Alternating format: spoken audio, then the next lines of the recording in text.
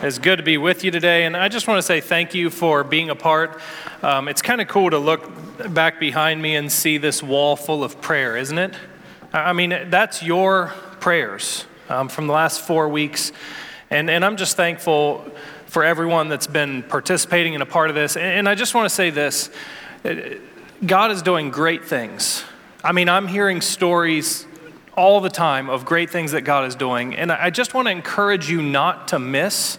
I mean, like, we come to church, and sometimes I think it's easy to just come to church and leave and not really seek what God wants to do. But I'm telling you that God wants to work in your life and through your life. So I came to the office this morning, and my typical routine is I go in my office and I study through my notes several times to try to, just make sure I'm really familiar with it. And my phone rang in my office, which my office phone doesn't ring a whole lot, and especially not at 8:15 on Sunday morning. And so I went over and I picked it up, and it was a good friend of mine who was calling. He was calling to leave a message for me, just to tell me some praise of what God's done in his life. But he started to, since I picked it up, he started to share just what's happening in him. And he said that in December, he was just really feeling discouraged and really kind of grieving some stuff in his life. And he was praying about it, and he felt like he just needed to go to a restaurant and just get out and not be by himself. And so he started driving to this restaurant, and on his way to the restaurant, as he's praying and as he's feeling the brokenness and the grieving, God put somebody on his heart. Just put a name on his heart of somebody, and he thought, I'm going through this pain, and I know this person's also going through pain, and so I'm going to start praying for this person, and I'm going to make sure that I devote myself to pray for this other person. And he arrived to the restaurant, and guess who was sitting in the restaurant? It was the person. And I'm just telling you, like, that sort of stuff, like, okay, you can say maybe that's coincidence, but I'm telling you, God's at work. And I'm telling you that if you will pray, if you will really just give your heart and your life and surrender completely and not just go through the motions of church, but if you will surrender everything, God's going to do incredible things. And so I don't want you to miss that. I'm thankful to be with you today. I want to say this. I'll tell you, we're praying for enemies today, and I'm a person that doesn't like to make enemies.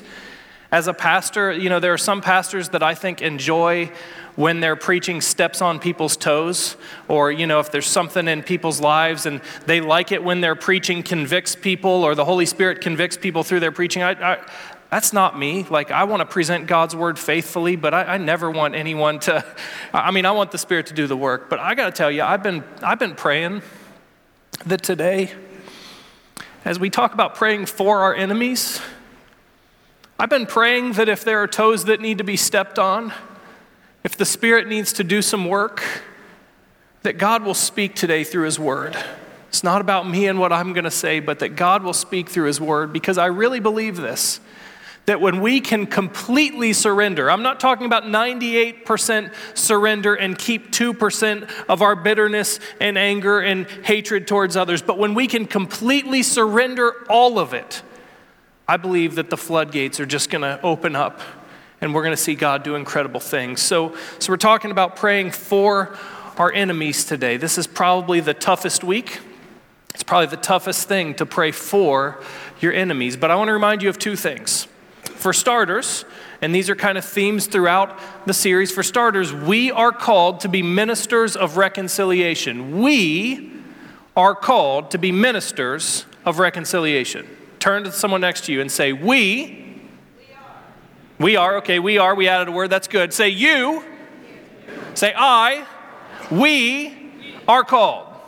All right, we are called to be ministers of reconciliation. God's plan is not for the church to sit back and God's going to use some paid people to work. God's plan is not for the church to sit back comfortably while He calls a specific few people. God's plan is that we, each and every one of us, would be agents of reconciliation. We would be ministers in the world around us. So we are ministers of reconciliation. I think that praying for enemies is the hardest thing, because in order to pray for our enemies, we kind of have to let go of some things, don't we? If you've got someone in your life that you're holding something against, You can't truly pray to God for that person if you're holding something against them. And so today, I think what's so hard about praying for our enemies is that we've got to be willing to let go and surrender everything. I want to remind you of another thing, and that's this, that God chooses often to answer our prayers through us. We pray for a lot of things. We pray for revival. We pray for people for our loved ones. We pray for people that are in need. God chooses to work through his people to answer prayer. So we are ministers, and God chooses to use us to answer prayer. And so we've got to be fully surrendered. We're in 1 Timothy chapter 1 today. Last week we were in 1 Timothy chapter 2. We're going backwards this week. And I think this text, I'll give you a little background in case you weren't here last week, but Paul is writing, the Apostle Paul, the great missionary Paul, is writing this letter to Timothy, his protege, who is leading the church in Ephesus. And as we talk about praying for enemies, it's appropriate because Timothy is in the middle of a situation where the church in Ephesus is a mess and people are against each other and there are people that are working against what God is doing. And so Paul is writing this letter back to Timothy to encourage him to stay faithful through the struggle and to live well and to keep the faith and to lead well. And so we're in 1 Timothy chapter 1. We're going to be in verse 12 through 17. Why don't you go ahead and stand with me, and I'm going to read this, and you can read along on the screen. In verse 12, it says, I thank Christ Jesus our Lord, who has given me strength, that he considered me trustworthy, appointing me to his service. Even though I was once a blasphemer and a persecutor and a violent man, I was shown mercy because I acted in ignorance and unbelief. The grace of our Lord was poured out on me abundantly, along with the faith and love that are in Christ Jesus. Here is a trustworthy saying that deserves full acceptance. Christ Jesus came into the world to save sinners, of whom I am the worst. But for that very reason, I was shown mercy so that in me, the worst of sinners, Christ Jesus might display his immense patience as an example for those who would believe in him and receive eternal life. Now to the King, eternal, immortal, invisible, and only God, be honor and glory forever and ever. Amen. You can have a seat. So we're praying for enemies, and Paul writes this letter, and he talks about two things. We've got two sections we're going to get to here. The first is the first half of it, and it's what God has done for Paul. And then the second half of it is what God is doing through Paul. So we got two parts. We're going to start with the first. He starts by thanking God. He says, I thank Christ Jesus our Lord, who's given me strength, that he's considered me trustworthy and appointed me to his service. So I've got four things we see as we look at what God has done for Paul. Number one, Paul is thankful. I want to make a point here. I want you to hear me today. We as Christians should be thankful people. You know that thankful people are fun to be around, right? Right? You like people who are thankful, right? People that are thankful usually have joy, and they're usually kind, and they love others. Paul is thankful. He says, thank you, God, for what you've done. He has a thankful heart. We as Christians are called to be thankful people. And I'm just going to say it. There are way too many Christians that are walking around with a chip on their shoulder. There are way too many Christians that are walking around looking for things to be upset about, and that's not who we're called to be. We are called to be thankful people because God has done great things. Paul is thankful. Number two, he says, I'm thankful that Jesus has appointed me to his service, that he finds me trustworthy. And what Paul's saying here is, I can't believe that God trusts me to be in ministry. So he says, I'm thankful that he loves me, that he saved me, but I'm thankful that he has called me. So number one, Paul is thankful, but number two, Paul understands that he is called to ministry. We are ministers of reconciliation. He's thankful. Have you ever just thought, I can't believe that God loves me and that God would trust me to be a part of his? I can't believe that God trusts me to get up here and speak or to share my faith with people. I can't believe that God chooses us to do his work. But Paul says, I'm thankful and I know I'm called. And the next thing he says is he's unworthy. He says, even though I was once a blasphemer and a persecutor and a violent man. Okay, those are bad, right? Those aren't such good things. I want to do something here. I want you to do something. I want to do a little exercise. I don't want you to say these things out loud. But see, every one of us has sinned and fallen short of the glory of God. Every one of us should be thankful for the grace of God that saves and calls. And so I want to read what Paul says, and I want you to imagine that there's 3 blanks there. He says, I'm a blasphemer. He says, I'm a persecutor, and I'm a violent man.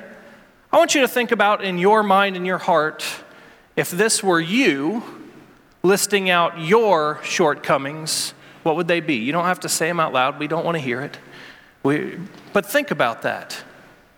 Even though I once was a blank and a blank and a blank, I was shown mercy because I acted in ignorance and unbelief. What Paul is saying is he's thankful that God would choose him because he's so unworthy. Listen, I don't want to burst your bubble today, but nobody in here, not one single person in here is worthy to be a minister of the gospel of Jesus Christ apart from the work of Jesus Christ and the Holy Spirit.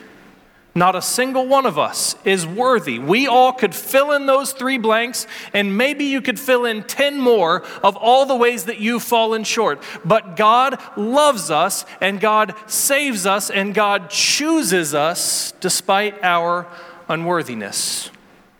And here's verse 14. The grace of our Lord was poured out on me abundantly, along with faith and love that are in Christ Jesus. So take your 3 blanks there, where you've fallen short, even though I was this and this and this. I want you to hear the good news. God's grace is abundantly bigger than your sin. I don't care what you've done. I don't care where you've been. I don't care what these blanks have in them. Your shortcomings are nothing compared to the abundant grace of Jesus Christ. I want you to feel that today. And so Paul says, I thank God. Paul's thankfulness comes because he understands his unworthiness and Christ's abundant grace. When we understand how unworthy our blanks, how much we don't deserve it, and we understand how much of God's grace is poured out on us, we will be a people that are thankful and that are called and living out our call.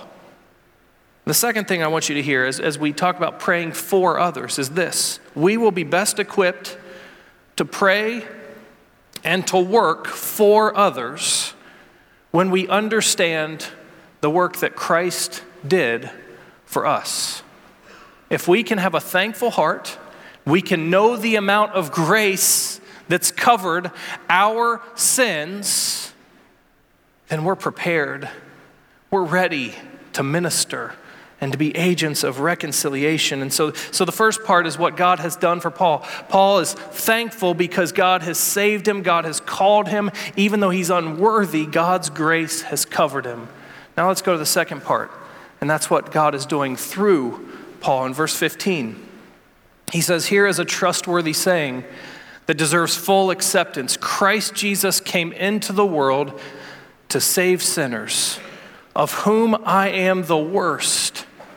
But for that very reason, I was shown mercy so that in me, the worst of sinners, Christ Jesus might display his immense patience as an example for those who would believe in him and receive eternal life. Now to the King eternal, immortal, invisible, the only God, be honor and glory forever and ever. Amen. I want you to hear how God is working through Paul.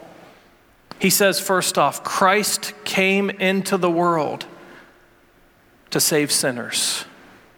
Listen, I want to tell you something. We are called to pray for our enemies And I just want to be really clear. It is not an option for the Christian to pray for their enemies. It's not something that you can choose, yeah, I'll do that part of Christianity. Or, you know what, I'm not going to pray for my enemies. It's not an option. We are called to pray for our enemies because Jesus came to save sinners. The mission of Jesus Christ on earth was not to come and enjoy fellowship with the church or have potlucks or have parties or just hang out and have nice time fist bumping each other. Jesus didn't come to have an exclusive party. Jesus came to save sinners. Now I realize like that's an unpopular term in our world today, the word sinner. But the truth is we have all sinned and fallen short of the glory of God, and Jesus came so that sinners could be saved. That was his purpose. We as the church cannot sit around and think that our purpose is to be comfortable and enjoy meals together. Those are fine, those are good things, but our purpose is not that. Our purpose is to continue the work of Jesus Christ to see the lost saved. Let me just say that again. There should be a lot. It's not my preaching, it's God's word, but there should be a lot more amens to that. We, the church, are called to continue the work of Jesus Christ to see sinners saved. That's our job. Sometimes we get comfortable. Sometimes we think it's about us. And listen, Jesus came so a sinner like me could be saved. But if the mission of Christ was to save sinners, the mission of the church, the prayers of the church should be for the lost. So I don't know if you've got some enemies, but I'm going to tell you right now, it's not an option. You as a follower of Christ are called to pray for and to seek out and to work on behalf of those that are lost. Paul goes on, he says, Christ Jesus came into the world to save sinners, and I love this next line, of whom I'm the worst.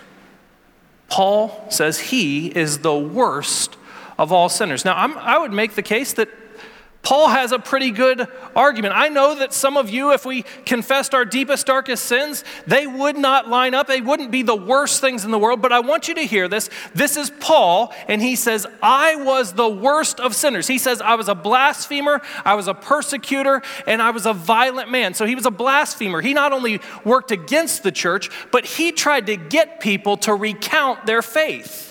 It wasn't enough for him to be against God's work. He wanted to ruin other people that were for God's work. He was a blasphemer. He says he was a persecutor. He actively worked to hurt people, to kill people who were worshiping God. And he was a violent man. Those are three pretty big blanks there, aren't they? And guess what? He wasn't doing it just because he didn't like some people. He was doing it against God's work. So Paul says, hey, Jesus came to save sinners, of whom I'm the worst. I want you to hear this. I know that some of you have people in your life that you may think, their blanks just might be a little bit too much for God's grace. If Christ was patient with Paul, if Christ died for Paul and saved Paul, then guess what? Christ will be patient with anyone. Was Paul the worst? We could argue some other names. We could go through and have a pretty good argument over who the worst sinner of all time is. Paul's got a pretty good claim. And I'm just going to go out on a limb and say that I'm going to guess you don't know anybody whose blanks or sins would be worse than Paul's.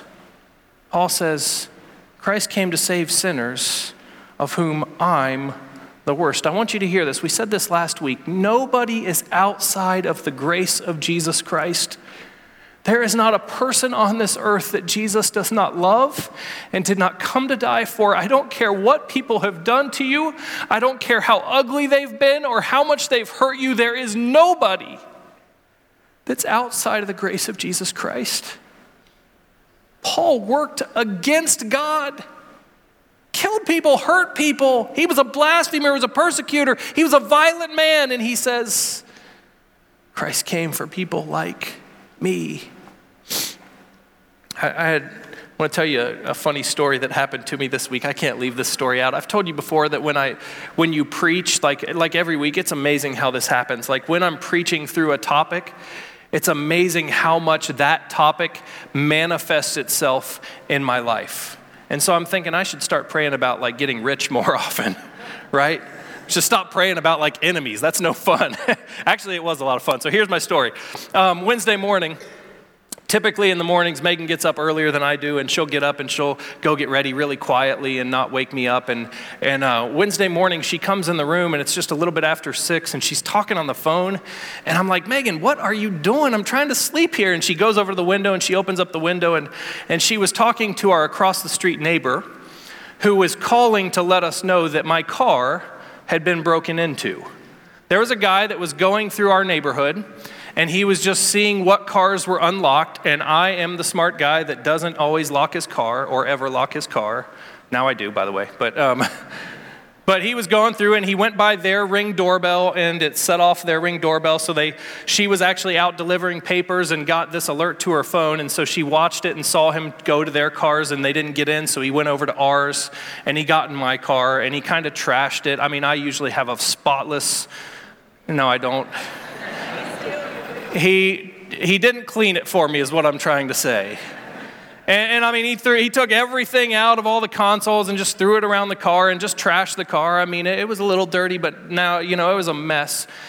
And honestly, I don't lock my doors a lot because I typically kind of feel like, hey, if you want to come in, I don't have car seats anymore, but if you wanted a car seat, like, have at it. You can have my car seat, whatever, like you want something of mine, sure, go ahead and take it, no big deal. But I don't usually keep a lot of valuables in the car, and I just happen to, I've got to apologize for this. I happen to have 3 gift cards that were gifts from Pastor Appreciation that were in the console in the middle. I had opened an envelope and just put them in there and hadn't thought about it. And then I left my car unlocked and this guy broke in. And so I don't think he got much other than he got 3 gift cards.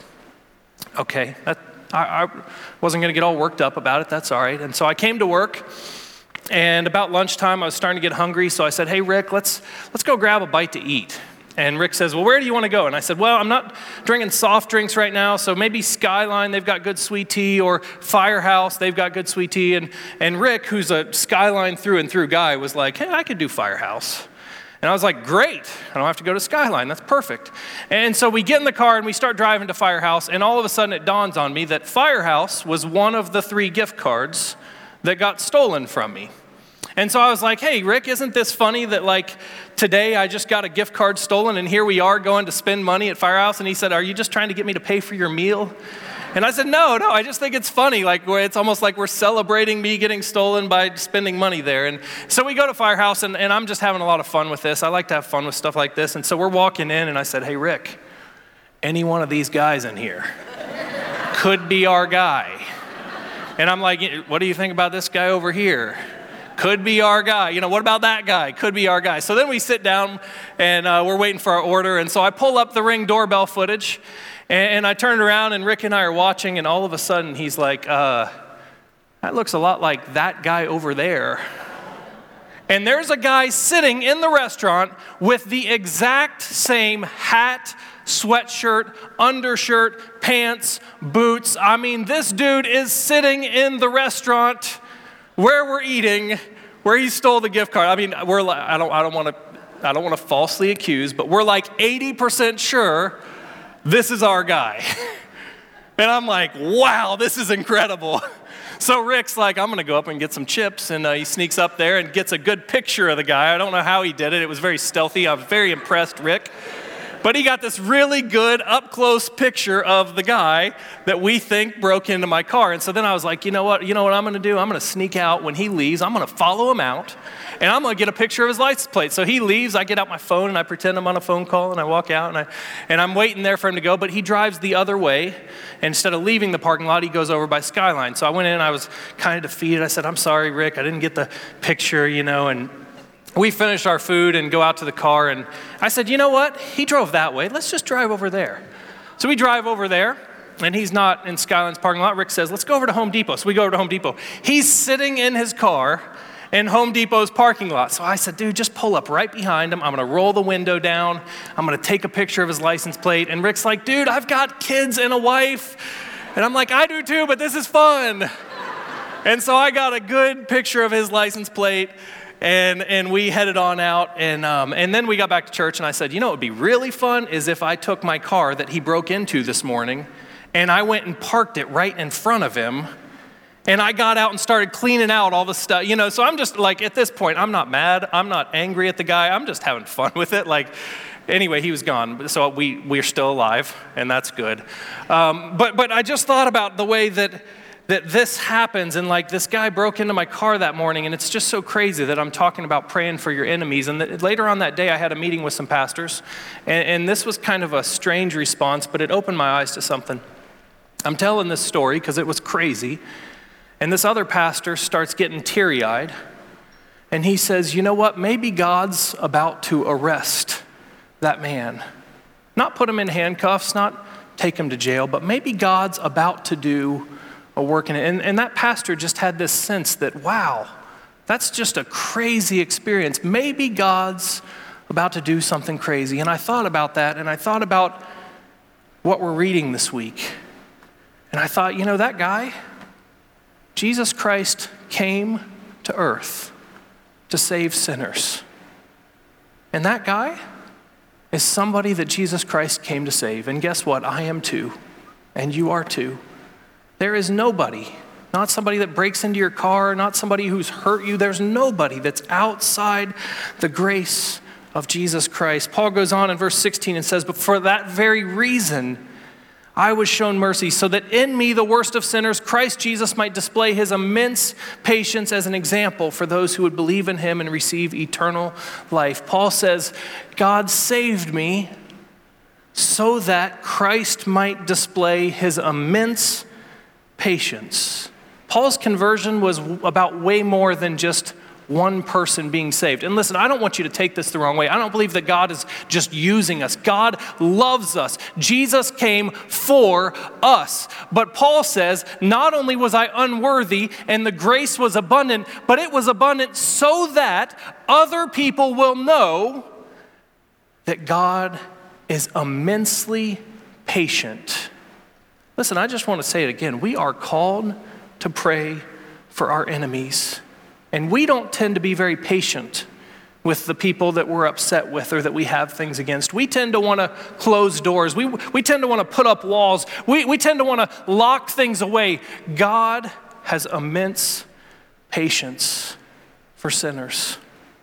If he was patient with Paul, he'll be patient with anyone. And so I want you to hear that today, that no matter who your enemy is and what they've done, God's patience is enough for it. And the second thing I want you to see there is not only does it display God's patience, but it displays the power of the Holy Spirit at work. It displays that God can change the worst sinner, the person that you think is absolutely unlovable, the person you think is absolutely too far gone, the blanks are too much, the sin is too much. God can't do it. God changes. And the worst sinner became the greatest missionary ever. I don't know who your enemies are or what it's all about. I try not to have enemies, but I know there are people that don't love me. I don't know what people have done to you. I know that people hurt others. There's nobody that's outside of the patience and nobody that's unsavable. God's grace is enough. And so Paul says, God has worked in my life. What God has done for me is now what God is doing through me for others. So we're finishing up a series called Pray For. I want you to understand that what God has done for us, we are to pray that God will do for others. But I want you to hear this. This week was the Canopy of Prayer. We all joined together. I think about 80 or 90 of us joined together and prayed on Tuesday for our city. And as I was praying, I had the 1 a.m. to 2 a.m. slot on Monday night, Tuesday morning. And as I was praying, there was scripture in here, and the scripture caught me. And it just got in my head, and I haven't been able to get it out. It's Isaiah 58, starting in verse 6. Verse 8 will be on the screen, but verse 6 I'm going to start with. God says, is this not the kind of fast I've chosen, to loose the chains of injustice and untie the cords of the yoke and set the oppressed free and to break every yoke? We tend to want to put up walls. We tend to want to hold people out. What God says is not the fast that I want from you to break down walls, to tear away chains. Is it not to share your food with the hungry and provide the poor wanderer with shelter, when you see the naked to clothe them and to not turn away from your own flesh and blood? In verse 8, God says, then your light will break forth like the dawn and your healing will quickly appear. Then your righteousness will go before you, and the glory of the Lord will be your rear guard. Then you will call, and the Lord will answer. You will cry for help, and he will say, here I am. If you do away with the yoke of oppression, with the pointing of fingers, with malicious talk, and if you spend yourselves on behalf of others, of the hungry, and satisfy the needs of the oppressed, then your light will rise in the darkness, and your night will become like the noonday. You know what this is saying? We're praying for a lot of people and a lot of things. And what God says in Isaiah 58 is that when our prayer turns to action, when we become ministers of reconciliation, the word that got in my head that I can't get out is this word, when we spend ourselves on behalf of others. This is an appropriate way to close this series. This series isn't just about locking ourselves in a closet and praying for people. Prayer is the foundation for God to change our hearts and our minds, and for God to use us to bring reconciliation. And so God says, if you will spend yourself, man, can you think about what that means to spend yourself on behalf of others? We spend money on things we want. We spend our time building careers, practicing things we like. We spend a lot of things in our life on a lot of different things. And God says, when you spend yourself on others, that's when the chains are going to break. That's when the darkness is going to turn to light.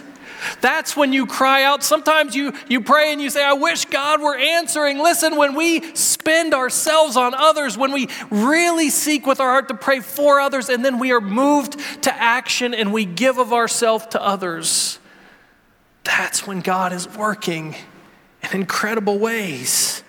I want you to hear this, and it sounds kind of controversial, but it's not. We're not saved simply to be saved. We're saved to be spent. That doesn't mean that God doesn't love us and that God's just using us like puppets. No, God loves you. He loves you so much that he sent his son to die on a cross so that you could be free. But you're not just meant to be doing potlucks and be happy and sit at church and be comfortable. We are saved to be spent for others. If the mission of Jesus Christ is to save sinners, then the work of the Holy Spirit and Jesus Christ in our lives is meant to make us ministers of the gospel, to be spent for others. We're not just meant to pray for, we're meant to be spent for others. So we've prayed for our loved ones. We've prayed for those in need. We've prayed for our leaders, and today we pray for our enemies. I want you to hear this. We need to not only pray for, we need to spend ourselves to bring the grace and the mercy of Christ to others.